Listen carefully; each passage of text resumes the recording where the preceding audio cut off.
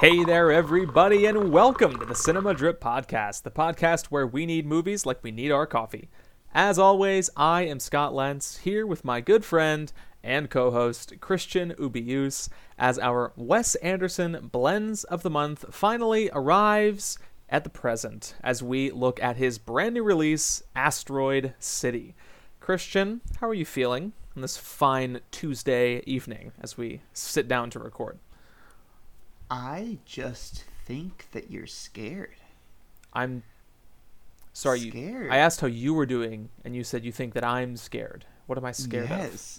No, I find it so titillating how scared I think you are for whether or not I enjoyed or didn't enjoy this You find movie. it titillating. You are deriving some kind of pleasure out of not knowing out of my not knowing your reaction to this movie.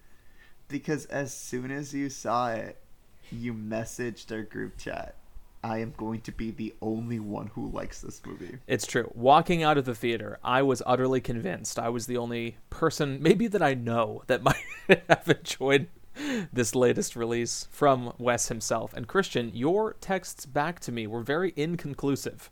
So normally when you say what you said something to the effect of, I have thoughts. Normally that means that you did not like it, but who knows? You could surprise me. There were times when I have surprised you as to movies that I've enjoyed that you don't think I would have enjoyed. That is very true. You are far less predictable than I am, which I appreciate about you. And we will have to get into your thoughts here on Asteroid City.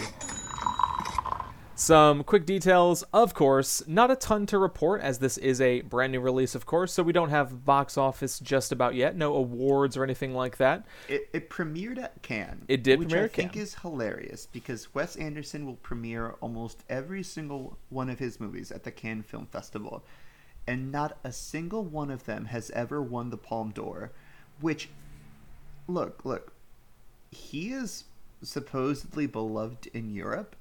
So the longer his streak of losing at Cannes goes, the more that I'm just like, guys, how much do you actually like him then? I mean, Christian, one person or one filmmaking pair wins the award every year. He's never won Best Picture, but that doesn't mean he's not beloved in America. I'm talking about the French, because I think he lives there. He moved his entire family out there, and the French still don't reward him. Oh boy, who knows? Well, it's not the French; it's a jury of international filmmakers. That's right, Christian. A jury of international filmmakers. But yes, this film did compete for the Palme d'Or. Did not win, of course, but we have that early awards attention there from Cannes, and I'm sure it will show up at American award ceremonies later this year, likely for things such as Best Production Design, as that is typically a draw for Wes Anderson films. We also have some early box office, but nothing conclusive yet because it's not even at wide release yet. As we're recording this episode, it is June 20th. We saw it as part of its limited release in New York and Los Angeles, and it will be expanding widely June 23rd around the country. So we will have to see how it performs once it reaches a wide audience. Decent returns so far from a small release, but I am very curious to see how Asteroid City compares to previous Anderson movies, as we have discussed his two biggest hits thus far in The Royal Tenenbaums and The Grand Budapest Hotel, and I don't think that Asteroid City will match that, especially in a post-COVID IP-driven box office, but we'll see. I've been wrong before. What do we need to say about this movie? The fact that it's a documentary about the making of a play, but most of the story is about the play as it unfolds, but it'll occasionally break the play format and go into the people discussing how the play is made, but then occasionally the documentary will also step in. Everything I said, y'all, if that sounds confusing, yeah. A little bit. Yes, the framing device is a bit more confrontational in Asteroid City than it is in the previous movies we've discussed. As Christian notes, it is technically a television episode of a documentary series covering a televised production of the play Asteroid City, and we see the play depicted with full color and widescreen photography when everything else plays out in black and white Academy ratio, which we talked about last week with friend of the show, Hannah Perella. It also, of course, is not just directed by Wes, but written by him, co-written with a frequent collaborator of his recently, Roman Coppola, member of the Coppola family there. and stars a very large ensemble cast, a lot of people that you will recognize, a lot of famous people, some young actors on the rise, but I think the most notable people here, the people with the most screen time from the ensemble, would be Jason Schwartzman, Scarlett Johansson, Jake Ryan, and perhaps Edward Norton, who is the playwright of the play Asteroid City. Christian, anything else you want to get in terms of kind of behind the scenes or details of the movie before we get into our review? Yeah. So Edward Norton plays Conrad Earp, who's the playwright. Does I? You know what? Actually, no. There's nothing. No. There's nothing else right now. Okay. I have a question for later. Okay. But it shall be for later. File that away, bud. Time for your opening question here, Christian, as we will start to peel back the layers and see your thoughts on this movie. I just want the listeners to know. I am prepared for Christian to tell me this is his least favorite Wes Anderson movie, and I'm prepared for him to tell me that it is better than anything we've discussed on the show thus far, so who knows? We shall see. Christian, your question. Often, Anderson's framing devices are either aesthetic, like in Tenenbaums, where it opens up with the fake novel, The Royal Tenenbaums, has chapter titles and so on, or they don't really conflict with each other, like in The Grand Budapest Hotel, where the theme of memory and melancholy is brought out by this young person reading a book, seeing the author being interviewed, then the younger author interviewing the subject of the book, and then seeing the adventures of the subject of the book, that Russian nesting doll framing device. But now, in Asteroid City, we have, as you noted, a framing device that is interacting with the main action much, much more. The play, Asteroid City, serves as most of the film, but there's much screen time devoted to the behind the scenes of this play. We see the actors, we see the director, and we see Bryan Cranston often coming in as the narrator of this television program. So, Christian, I am curious. Did this framing device work for you? Or did it only serve as an unnecessary complication and limit your feelings for the film? I think it's fascinating, but I don't think it's well fleshed out. Okay. So the what was it? I don't really think that there's a central theme to this movie necessarily. It toys a little bit with some existential dread. And it toys a little bit with the idea of what it is that you leave behind, so aspects of legacy. But it's very convoluted that I don't think any of those ideas are clearly coming across. And they seem more as interesting asides to view the filmmaking process and production design, rather than contributing to plot, thematics, and audience enjoyment. Yeah, what I mentioned last week on the show was the quick Rotten Tomatoes breakdown. After it lists the positive score from critics, it also says Asteroid City is unlikely to win Wes Anderson many new converts, but those who respond to his signature style will find this a return to immaculately arranged form. And I think, as you're identifying, the framing device is so key to that, where Anderson is having so much fun with the design and the aesthetics of this movie, and yet the narrative is very complicated, and I don't fault you or blame you at all for finding that it limited your enjoyment, especially as we talk about, as you bring up, the themes, which I definitely felt like there's, as opposed to going very deep with one or two sort of core ideas, that Asteroid City finds itself touching on a variety of ideas and occasionally going deep momentarily, but then coming back up to the surface and touching on something else, depending on who we are with in the cast. Because right. This is such a large group of people that there's all these little storylines going on, unfolding around the very general narrative through line. Yeah. I think I found more enjoyment in the movie, but the reason I felt like I would be the only person that we know who liked it is because I was aware of that thematic, I guess, mile wide and then maybe a few inches deep. Not an inch deep, but not as much depth as Anderson has given in the past. Yeah. Well, I will say, after the first 30 minutes, or during the first 30 to 40 minutes, I was captivated. I thought that the Bryan Cranston's introduction was incredible and made it motivated me to want to know what was going on. I think Jason Schwartzman is giving a fantastic performance. I think He that Jason is Schwartzman so good. Oh my goodness, is so incredible. Whether it's as one of the main characters of this play or when we get the behind the scenes of what his actor is doing. And then 40 minutes in, I didn't think that the plot was going anywhere. And I got progressively and progressively angrier that I wanted to go home and set large houses on fire. You wanted to And I just set wanted large to houses dance on fire. around in the rubble and Christian. kind of let it burn, like just everything in sight, because this was a movie that was so far up its own ass. There was absolutely nothing for it at all.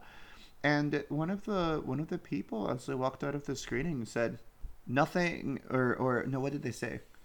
The plot didn't go anywhere. This is the most useless movie that I've ever seen. And I looked at her and I go, yeah. What Yeah. a depressing and disappointing way of looking at movies.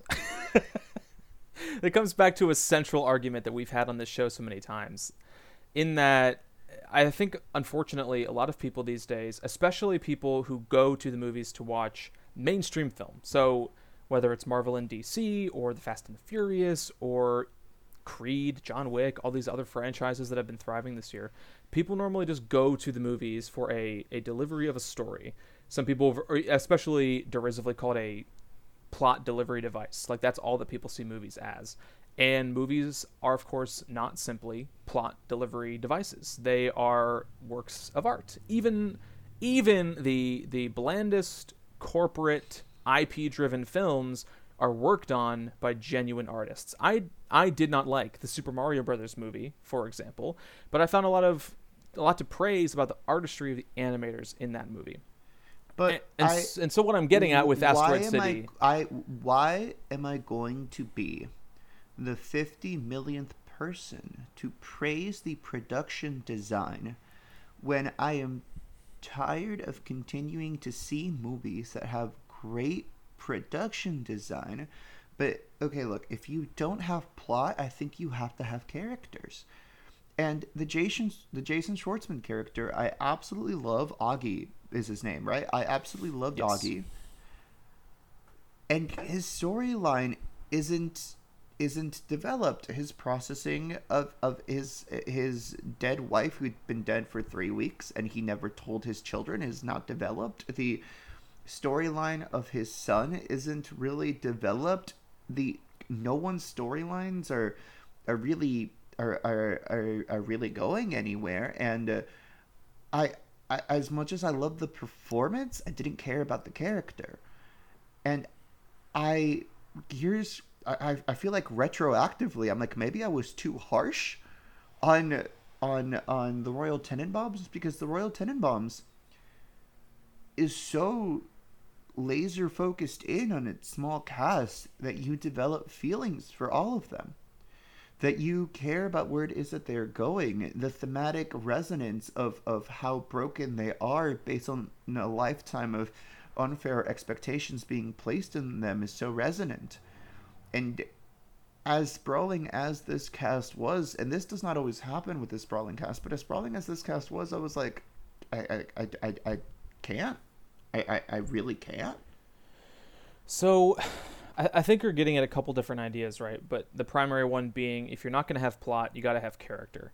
And I just simply disagree with the fact that the individual storylines here don't go anywhere, especially for Schwartzman's character. He's in a dual role as Augie, who's one of the main characters of the play within the movie, and also playing the actor behind the scenes, who I honestly, I think I missed his name in the movie, but according to Wikipedia, his name is Jones Hall. So he's playing Augie, the character, and Jones, the actor. And one thing that Anderson draws out in the Schwartzman character is the melancholy between the two of them. We see Augie, this photographer who is mourning his wife, distant from his children to the point that he's planning on abandoning them and leaving them with their grandfather. And we see Jones, the actor, who is so troubled at one of the decisions that Augie makes in the play, specifically intentionally burning his hand on a little George Foreman griddle kind of thing. And we just get to see the ways that Jones tries to find the character, while the character Augie tries to reconnect with his children while simultaneously building this relationship with Scarlett Johansson's character. And I found a lot to enjoy there. And the little comedic diversions that came from other groups of the cast just made for a richer, fuller experience for me. I think I had a hard time getting my mind around all that Asteroid City was, and it holds it back from being one of my favorite Anderson films for that reason. But I think there's so much to enjoy in the small pockets of the cast or occasional narratively driven moments that I could get around the fact that some of these storylines don't get much more than 10 to 15 minutes of screen time, or that it felt like the thematic depth wasn't as deep as the Grand Budapest Hotel, for example. He is a master. Wes Anderson is absolutely talented in the way that he crafts these worlds, but it feels like he's the only one who knows what these worlds are. I don't really think too many people are going to know why there is the confrontation between the framing device and the plot and the purpose of the play. The break when Bryan Cranston's documentarian is there for a second, and within the plot of the play, and then he's like, "Oh, is it not my line? Oh, okay," and he leaves. I think is meant to be a joke. I think so too. I wasn't laughing because I was confused as to, is that purposeful? Are we able to break character at any point in time? I found that funny simply because to me it felt like Anderson, some of the critical conversation around this movie has been essentially Wes Anderson heard the criticisms and just tripled down on all of them and made the most, as you say, up his own ass movie he's made yet. And something like that feels like Anderson making fun of his own predilection for framing devices, where he's trying to keep all of these balls in the air at once and he cannot keep them from unintentionally intersecting, where the actors playing the characters within the play get annoyed at Bryan Cranston's TV narrator because he has jumped the line. He is too early. And like, to me, that was a gag, and that was Anderson having fun with his own stylistics and drawing upon them for comedy. I just wish someone was editing these scripts. And I can assure you that these things probably go through a bajillion revisions to really nail down exactly what it's about and how to structure it. It doesn't feel like it. Like, yes, to make sure that the structure is going through, but I feel like there needs to be someone saying, "Yo, what's this movie about?" Again, we are getting to questions that no. There are beautifully made movies where you can hang out with people and it is a large ensemble cast, and American Graffiti is one of the first ones that comes to mind. And yes, different type of movie, very much so a hangout movie, except Wes Anderson kind of wants you to hang out with these characters in this type of atmosphere and explore themes that every single one of the characters is going through the way a different type of hangout movie would. And I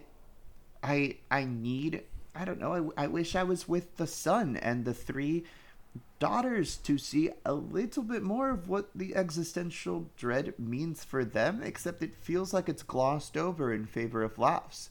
When his father-in-law, when Schwartzman's father-in-law, played by Tom Hanks, come over. Very first appearance in a Wes Anderson movie. We have Tom Hanks joining the party.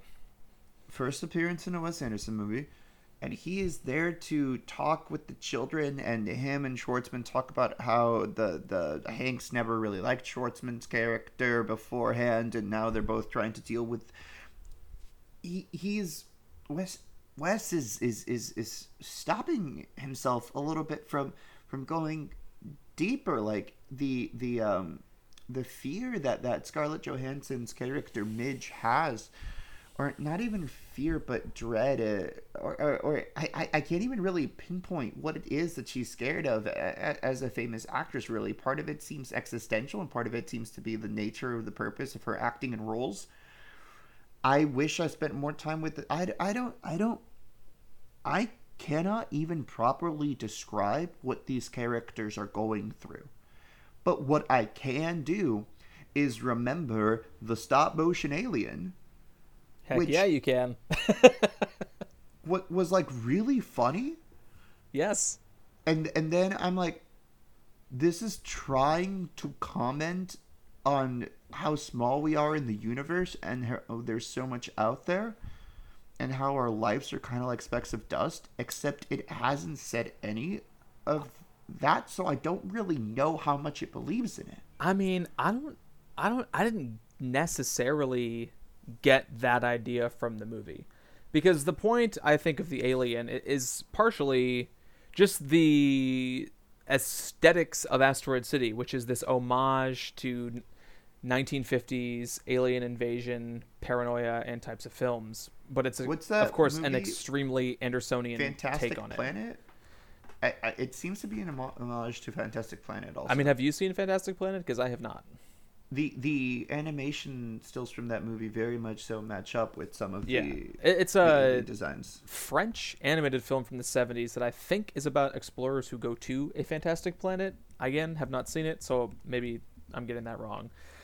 But yeah, again, like the aliens intervention, I think, is in keeping with the narrative style of this type of movie. You have these people who are beset upon by an alien, and of course it's a quirky stop motion miniature Wes Anderson alien, or a puppet rather. And I think you have characters like Jake Ryan, who you've mentioned a couple times, the son of Augie. Jake Ryan is playing, I'm looking for him on this large cast list because I'm trying to keep the names straight. His name is, I'm forgetting it, of course, but he is part of this Junior Stargazer convention that is the reason within the play for all of these characters gathering. There's awards being given out to Ryan's character, as well as a few other teenage characters who have these amazing inventions, and you get to see some of the teenage hijinks as they try to track down the alien, break the story, all of the hijinks the parents get up to. There's a few of them who just start milling around with Steve Carell, who's playing the manager of the motel or the RV or the motor park that everybody is staying at. So you have these little pockets of characters within this milieu, as we've pointed out, and I think some of it is frankly, it's for fun, it's for comedy, it's for just having an enjoyable time at the movie. A lot of, you're talking about hangout movies here. A lot of the times what you can get out of a movie like that is just the good vibes. And that is what I took from Asteroid City. I really enjoyed just the vibes of the movie. And again, not among my favorites from Anderson at this point, I don't think, but still a movie that I really, really enjoyed. And there's some of that thematic depth that we keep returning to with Schwartzman and Johansson in particular. But with everybody else, I think there's just a lot of fun to be had, especially as Anderson uses his signature style to capture this science fiction-y story. I also feel odd because for Grand Budapest Hotel, it felt like there was so much plot I couldn't care about the characters, and here there are too many characters that I don't know what the plot is. It just always feels like he's writing scripts to service how cool and weird and zany it's supposed to look, and I don't like that. I'm the more that it doesn't feel he's writing for a story, or for a character, the more that I'm not really going to appreciate it. Okay, but again, I think French Asteroid Dispatch, City, sure, I French did Dispatch. enjoy. French Dispatch from 2 years ago, I do think is quite fascinating. And for some reason, I kind of did follow through the connective through line because it seemed to be an ode to journalism itself. Now, Right. like 80 million things are going on in that movie, but I enjoyed what it was trying to go for. And what the French Dispatch benefits from that, and again, I prefer that, it's near the top of my Anderson rankings, is that each story is self-contained. Yeah. It's modeled after, I think it's riffing on the New Yorker, I think is what people said, and it's modeled after a story written by one of the fictional writers writing for this fictional magazine, the French Dispatch. So you have a lot going on, yes, but they're all self-contained stories. Whereas Asteroid City has this complicated framing device, broad story, tons of characters all interacting with one another. And that complication, I think, was a little bit, I understand how it can be off-putting, fun for me and other fans of his work, obviously, but I understand. I might disagree with the premise of like begging for plot or finding frustration with Anderson's writing style, but I do understand the difference in why you may have preferred Dispatch to Asteroid. I I guess I'm also upset because this man is talented, and had the script been tighter, I could see it very well being one of the best movies of the year. Because the introduction to the script kind of to the story kind of promises this view as to how we look at the stars when we feel we're too small, because this man is dealing with his dead wife and he didn't know how to tell his children, and this is all being told by a playwright who is also probably undergoing similar things regarding it, and the framework of the play within the TV show thing, it seemed cool, and I go, oh, I wonder where they're taking this. It just didn't deliver to me what I think the first 30 minutes were promising. Yeah, there's sort of this idea that Earp, who is the playwright played by Edward Norton, introduces when we see a clip of him talking with actors at an actor's studio, and a lot of them are faces who then pop up in Asteroid City proper. We have Willem Dafoe there playing this noted acting teacher who does not have a role in most of the movie. But we do have Maya Hawke, who a lot of people will recognize from Stranger Things. She is playing an actress who shows up as a school teacher in Asteroid City. We see Matt Dillon, his first appearance in a Wes Anderson movie, who appears in in Asteroid City as a mechanic. There's a lot of these faces who we'll see recur in the story. And he introduces this idea of wanting the play to feel like a dream. And I wish that I had a better memory to recall some of these sequences, because I think that's where a lot of the thematic, maybe not depth, but some of the thematic breadth comes from, is these moments where Conrad Earp is talking to the actors and talking about this feeling of as if living through a dream. And I think, too, by foregrounding that, Anderson is not fully introducing dream logic in the way that someone like David Lynch might introduce it into one of his movies, but he's toying with the idea of these colliding narratives and framing devices, because when you're having a dream, of course, you can wander from one place to the next. You have people from your past appearing suddenly. You have people you work with showing up at your childhood home, something like that. And I think by thinking about dreams, we can see how we might get caught up in these actors and their characters kind of colliding into one. But again, if you're not satisfied with the depth of the characters or the depth of the storylines, that may just not be satisfying to you as a viewer. That's all I got. Okay, Christian. Well, I do want to talk a little bit more, just especially about the ensemble here. So I'm gonna start naming a few of the groups that we see, and I want to get your thoughts on them. Whether maybe you got some surface pleasure, just like giggled at what they said or something like that. So I'm curious. So we mentioned Maya Hawke. She shares a lot of scenes with Rupert Friend, who is playing Montana, the singing cowboy, and they interact with Hawke's character's class because she's a teacher. And there's one kid named Dwight who keeps getting into hijinks with the cowboys. So any thoughts on that little subset of the cast? It was cute. I personally am hoping that the song they sing near the end of the movie finds its way into the Oscar conversation for Best Original Song. That's a choice. Yes, it was again, I think of moments like that where Anderson is having fun with this milieu and these characters, and maybe again not going deep with the themes, but still making me as an audience member laugh as we see Dwight get up and start singing this song about the alien who visited their Stargazer convention. backed by Montana and his cowboys, and it's just a funny scene. I for people who are curious about this movie, look forward to it. I enjoyed it. Okay.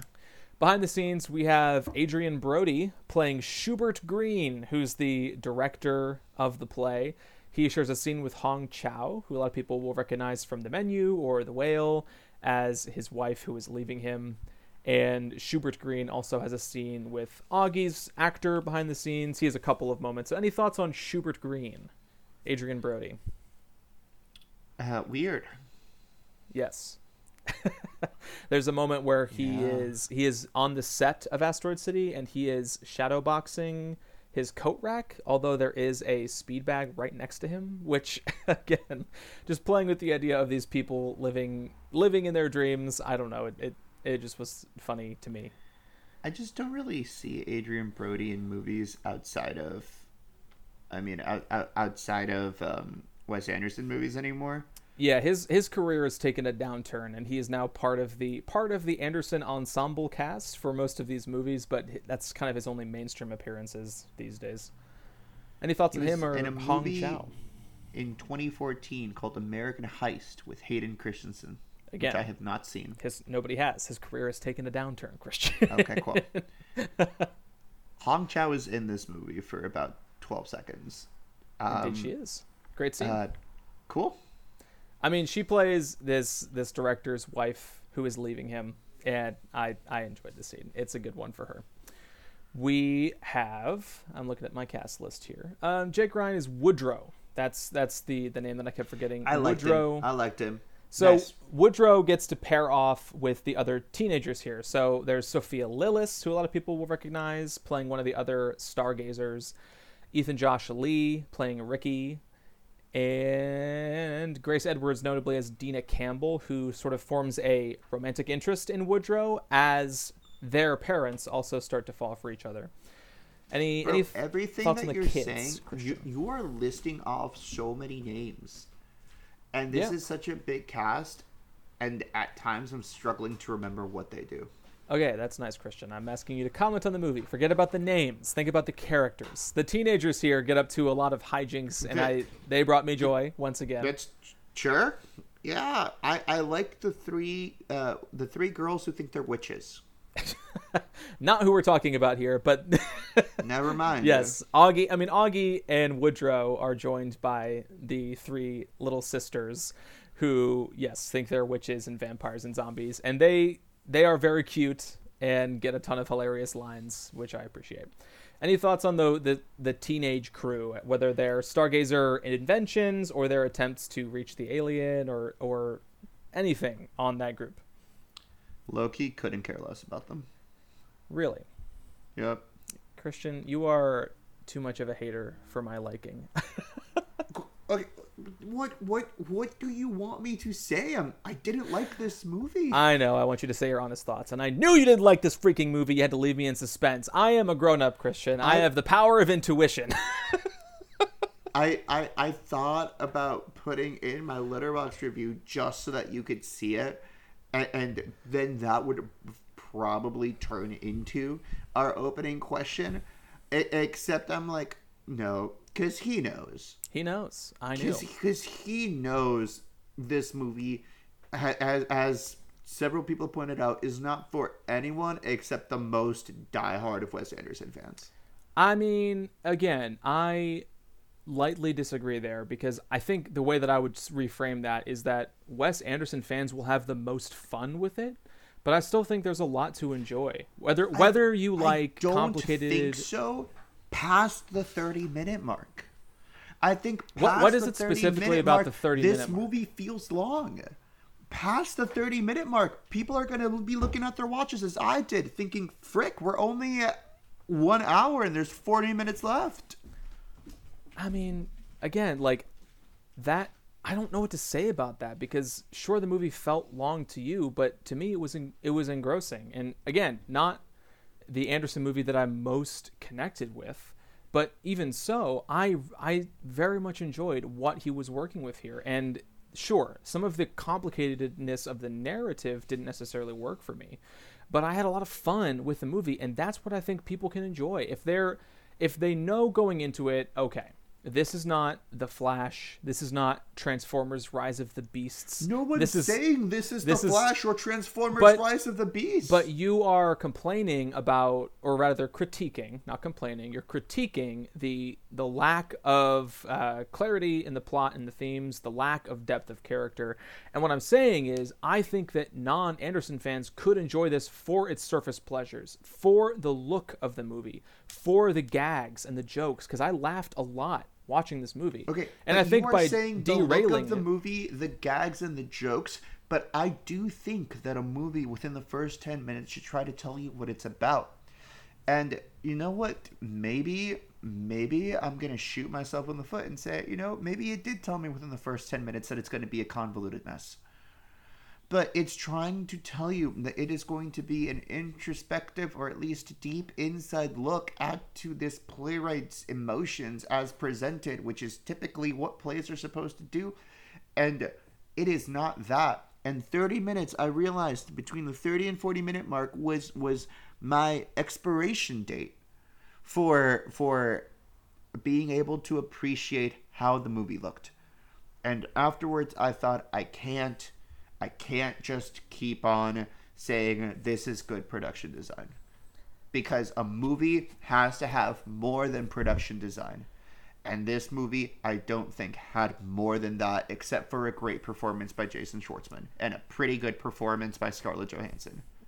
Yeah, we barely talked about her. She gets a great scene, too. She's great in this movie. Want to quickly note, she does have a couple of scenes where she's playing the actress off of the set of the play, and she and Jake Ryan, who is actually, we find out, the understudy for Woodrow, not the actual primary actor cast for him, they get this great scene because she's fleeing the production the night before it opens, and they get a scene where he has been sent by the director trying to win her back and has these varying letters that he's supposed to read to her depending on how she's feeling. It's a good scene. And again, I get it. So I guess it's about what are movies for, and as I've gotten older and gotten to see more, and especially fallen in love with directors like Wes Anderson, I've continued to bristle with the idea that movies have to be about telling good stories and have to be about plot delivery, because the sheer aesthetic of a movie can pull me along a bad story or an undercooked thematic pie, or can wash over lesser performances. These things all work together. Sometimes, yes, there's an action movie with some good action scenes, but it's a terrible story, it's terribly directed, it's got terrible effects, and that sinks it, So of course, sometimes you weigh these things differently, but when it comes to Wes Anderson, I really genuinely think that fans of his will love this movie, and people who don't consider themselves fans of it can still like it. Just because you didn't and have not had a satisfying month this month with his movies, whether on rewatch or first watch, I don't think that everybody's going to feel the way that you do about Asteroid City. Sure, but I'm not. Okay, so right now, the purpose of our discussions on this podcast are to talk about what we see in the movie, and then to say, do we recommend it or do we not recommend it to other people? And there, I do not speak for all audience members. That being said, I know that some people have similar taste to me, though not identical. And for what I can say, do I recommend this movie? No, I do not recommend this movie because this movie made me angry. And you are right that it is unfair to put a universal stop to anything. I hesitate to ever put universal ideas, which is why I don't like saying whether movies are good or bad, because someone will like tons and tons of people like the movie that I think was the worst theater movie going experience I have ever had, and tons of people hate Birdman, which is my favorite movie of all time. However, for the purposes of right now, no, I don't like this movie. I think that it was up its own ass, and I think that the issue that would have helped this movie for me is plot or less characters. What's so funny to me is that one of your favorite movies of last year is Bardo. I was thinking that. You brought up Birdman, of course, directed by Alejandro González Iñárritu. My R's do not roll. I'm sorry to Iñárritu. And his movie last year, Bardo, was beloved by some, but pretty widely derided by most. The critical community at large, and a lot of people criticized it as being up its own ass, being self-indulgent. Now, I try to steer clear of that as a critical category because I am a Wes Anderson fan. I want directors who are self-indulgent. I'm a Spike Lee fan. I like directors who are about what they are about and don't necessarily try to make universal movies and in so doing make them. And so it's just funny to me that your love of a movie that was criticized for being self-indulgent and up its own ass we're now replicating that experience here on the show because, again, you're a big Iñárritu guy. You love his stuff. And of his movies that I've seen, I've been a huge fan. Bardo was the first one for me that was a negative experience.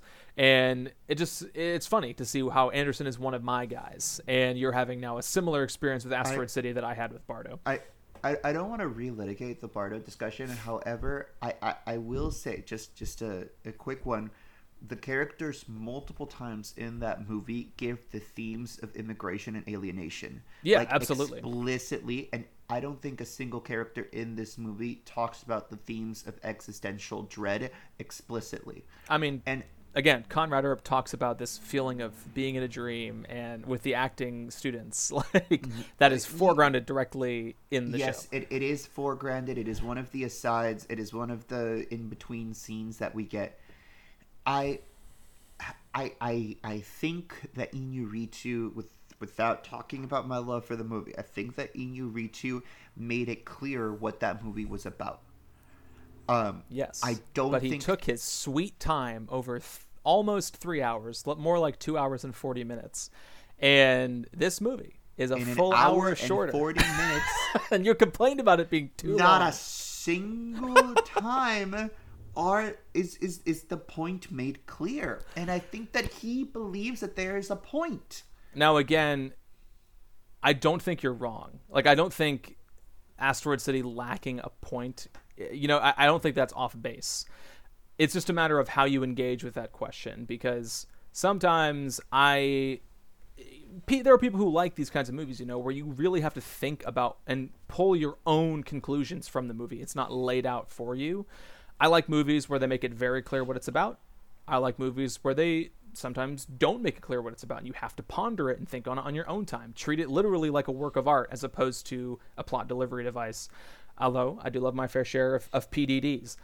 But all that to say, I don't think that you're stupid because you liked Bardo and didn't like Asteroid City, even though Bardo is longer and also up its own ass.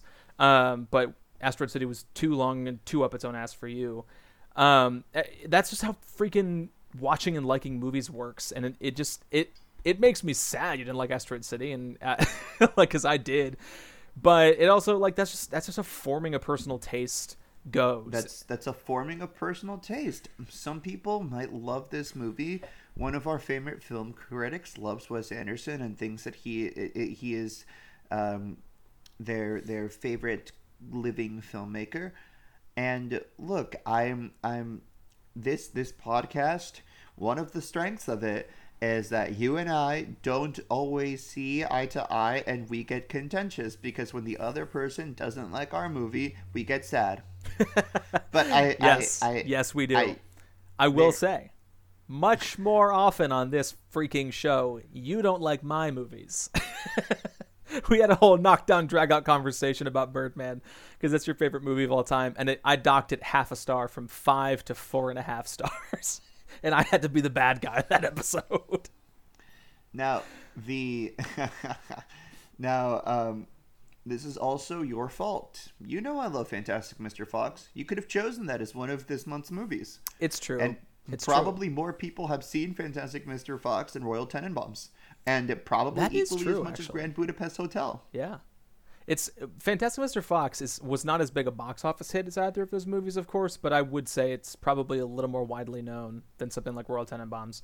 But of course, I picked those first two because one marked his major breakthrough to the mainstream. The second marked his sort of coronation by the industry. They're important to the Wes Anderson story. Yes, and now we have his new release, of course. And that is Asteroid City, which hopefully is available in a theater near you, or especially if you live in New York City or Los Angeles, but it'll be expanding widely soon. And we'd love to know your thoughts on this movie. If you side more with Christian, if you side more with me, if you find yourself somewhere in between, send us your thoughts, cinemadrippodcast@gmail.com. Now, Christian, we will get a chance to talk about Fantastic Mr. Fox and all of the other Wes Anderson movies that we have not covered yet next week on the show. As I mentioned, we will be covering his filmography in our bonus episode for this month. And we're going to be doing a Wes Anderson ranked episode. But here's what I want to do. Since we both have already seen all of his movies, what I want to do is walk through chronologically his movies and see where we each rank them. So not so much a respective top 5, but see how we rank each movie relative to his filmography. So for example, Grand Budapest Hotel is my favorite. It's going to be my number 1. It's a movie that you did not enjoy as much on a rewatch, and I know it's going to be I would imagine it's going to be near the bottom of your list. Am I wrong in saying that? It's near the bottom, but it's pretty solidly there because I have watched Grand Budapest Hotel 3 times now, right, and the opinion hasn't changed. Yeah.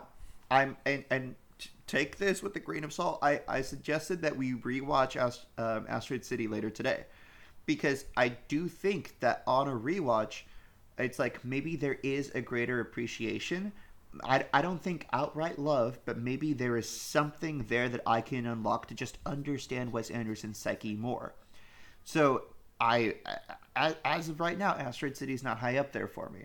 I think with some exceptions, I lean more toward some of the earlier Wes Anderson movies, because he is working with smaller casts. You're definitely not alone in that. And I know for some, Rushmore, his second film, is people's favorite Wes Anderson movie. I love Rushmore. It's Jason Schwartzman's debut film performance. He's fantastic in it. He's fantastic in it. It's Anderson really bringing out a lot of his stylistic desires, and he's starting to hone that style with Robert Yeoman, who has been his DP for his whole career. So I'm excited to talk through his career chronologically next week as we build out our respective ranked lists and see how they compare. I have a story that you are going to love. Is it for next week, or is it for right now? It is for right now. Lay it on me. Do you remember that brief time period in which I was a teacher? I do remember that brief time period of multiple years in which you were a teacher. One of my old students emailed me recently and said, "Hi, Mr. Ubilis. I see that there is a new Wes Anderson movie coming out, and I remember that in class you showed us the movie Rushmore, and I quite enjoyed it. What are your thoughts on Asteroid City, and would you recommend seeing it?" Looks like we've got a new listener for the show. You'll send them this podcast episode once it is released. I was just going to send him the podcast link and not... nothing else, but I want you to know I caused one of my students to enjoy a Wes Anderson movie. Good job, Christian. Way to go. There are plenty of Wes Anderson movies streaming, and I hope that you check out some of them, especially if you've not seen them before, as we get to our conversation next week. You can find his animated efforts, Fantastic Mr. Fox and Isle of Dogs, on Disney+, for example. Moonrise Kingdom is on Prime right now, I believe. So check those streaming services, find those Wes Anderson movies, and join us for our conversation for his career next week on the show. Until then, of course, that is our show, and we greatly appreciate you listening and hope that you enjoyed our chat over Asteroid City. There are a few things that you can do to support this podcast that we would greatly appreciate. Number one, please do subscribe and leave us a rating or a review wherever you get your podcasts. Helps us reach new listeners and grow on those platforms, and warms our little hearts to see those 5-star reviews come in. You can also send us feedback to cinemadrippodcast@gmail.com. As I mentioned earlier in the show, we'd love your thoughts, especially on a movie like Asteroid City that seems to be very critically beloved, but a little bit divisive between average Joes like us, folks who are Anderson fans. If it's critically beloved. I think it is. I actually think it's a little. I think it's more divided critically. It is a 73% on Rotten Tomatoes, a 77 on Metacritic, and I've seen multiple people refer to it as his best film yet. So it's maybe between this and French Dispatch, it is. I mean, I actually don't even think Grand Budapest Hotel cracks the Wes Andersonian nature of Asteroid City and French Dispatch. Who knows? Who knows? I'm sure there's more to him, of course, than just center framing and rock songs from the 70s. So yeah, like Transformers, there's more than meets the eye. indeed, just like the Autobots, there's more than meets the eye with Wes Anderson. But send us your thoughts, folks. Would love to know your thoughts on Asteroid City. I love that you were like, look, this isn't like The Flash or like Transformers Rise of the Beast. And inside I go, is that what? Christian, I am saying that you go to those movies for a big, easy to understand story and a big action scenes. You don't necessarily come to Wes Anderson because the story itself is so great. You come for his style. That is why your butt is in the seat. That you and I will connect over. Oppenheimer, Barbie. There's an important third Killers one of the Flower Moon. That is maybe not one we're going to connect on. I can't wait to not connect on that. Mission Impossible Dead Reckoning Mission Impossible Dead Reckoning Part 1. Holy cannoli. Those social media reactions have been rolling out, and I'm very excited. I saw one critic say that he did not love it as much as everybody else, and everybody jumped on him for being a loser. So Twitter is a mistake. Don't use Twitter. Just watch movies and then read full-length reviews. Be erudite, unlike me, because I'm a social media idiot. But it's going to be fun when we talk about Mission Impossible Dead Reckoning, and we hope that folks out there listening are still there for it, so please do support the show. You can also follow myself and the show on Twitter, Christian on Instagram, and the both of us on Letterboxd, where we are regularly rating and reviewing the things that we are watching. Christian, any final thoughts for the folks listening along at home? If you like this movie, that is okay. I'm not anti people who dislike the movies or who like the movies that I dislike. Otherwise, Scott and I would not have a podcast. No, we would not. We might struggle with a friendship, let alone a podcast. Of course, folks, I'm Scott. He's Christian. And until next time, this has been the Cinema Drip Podcast.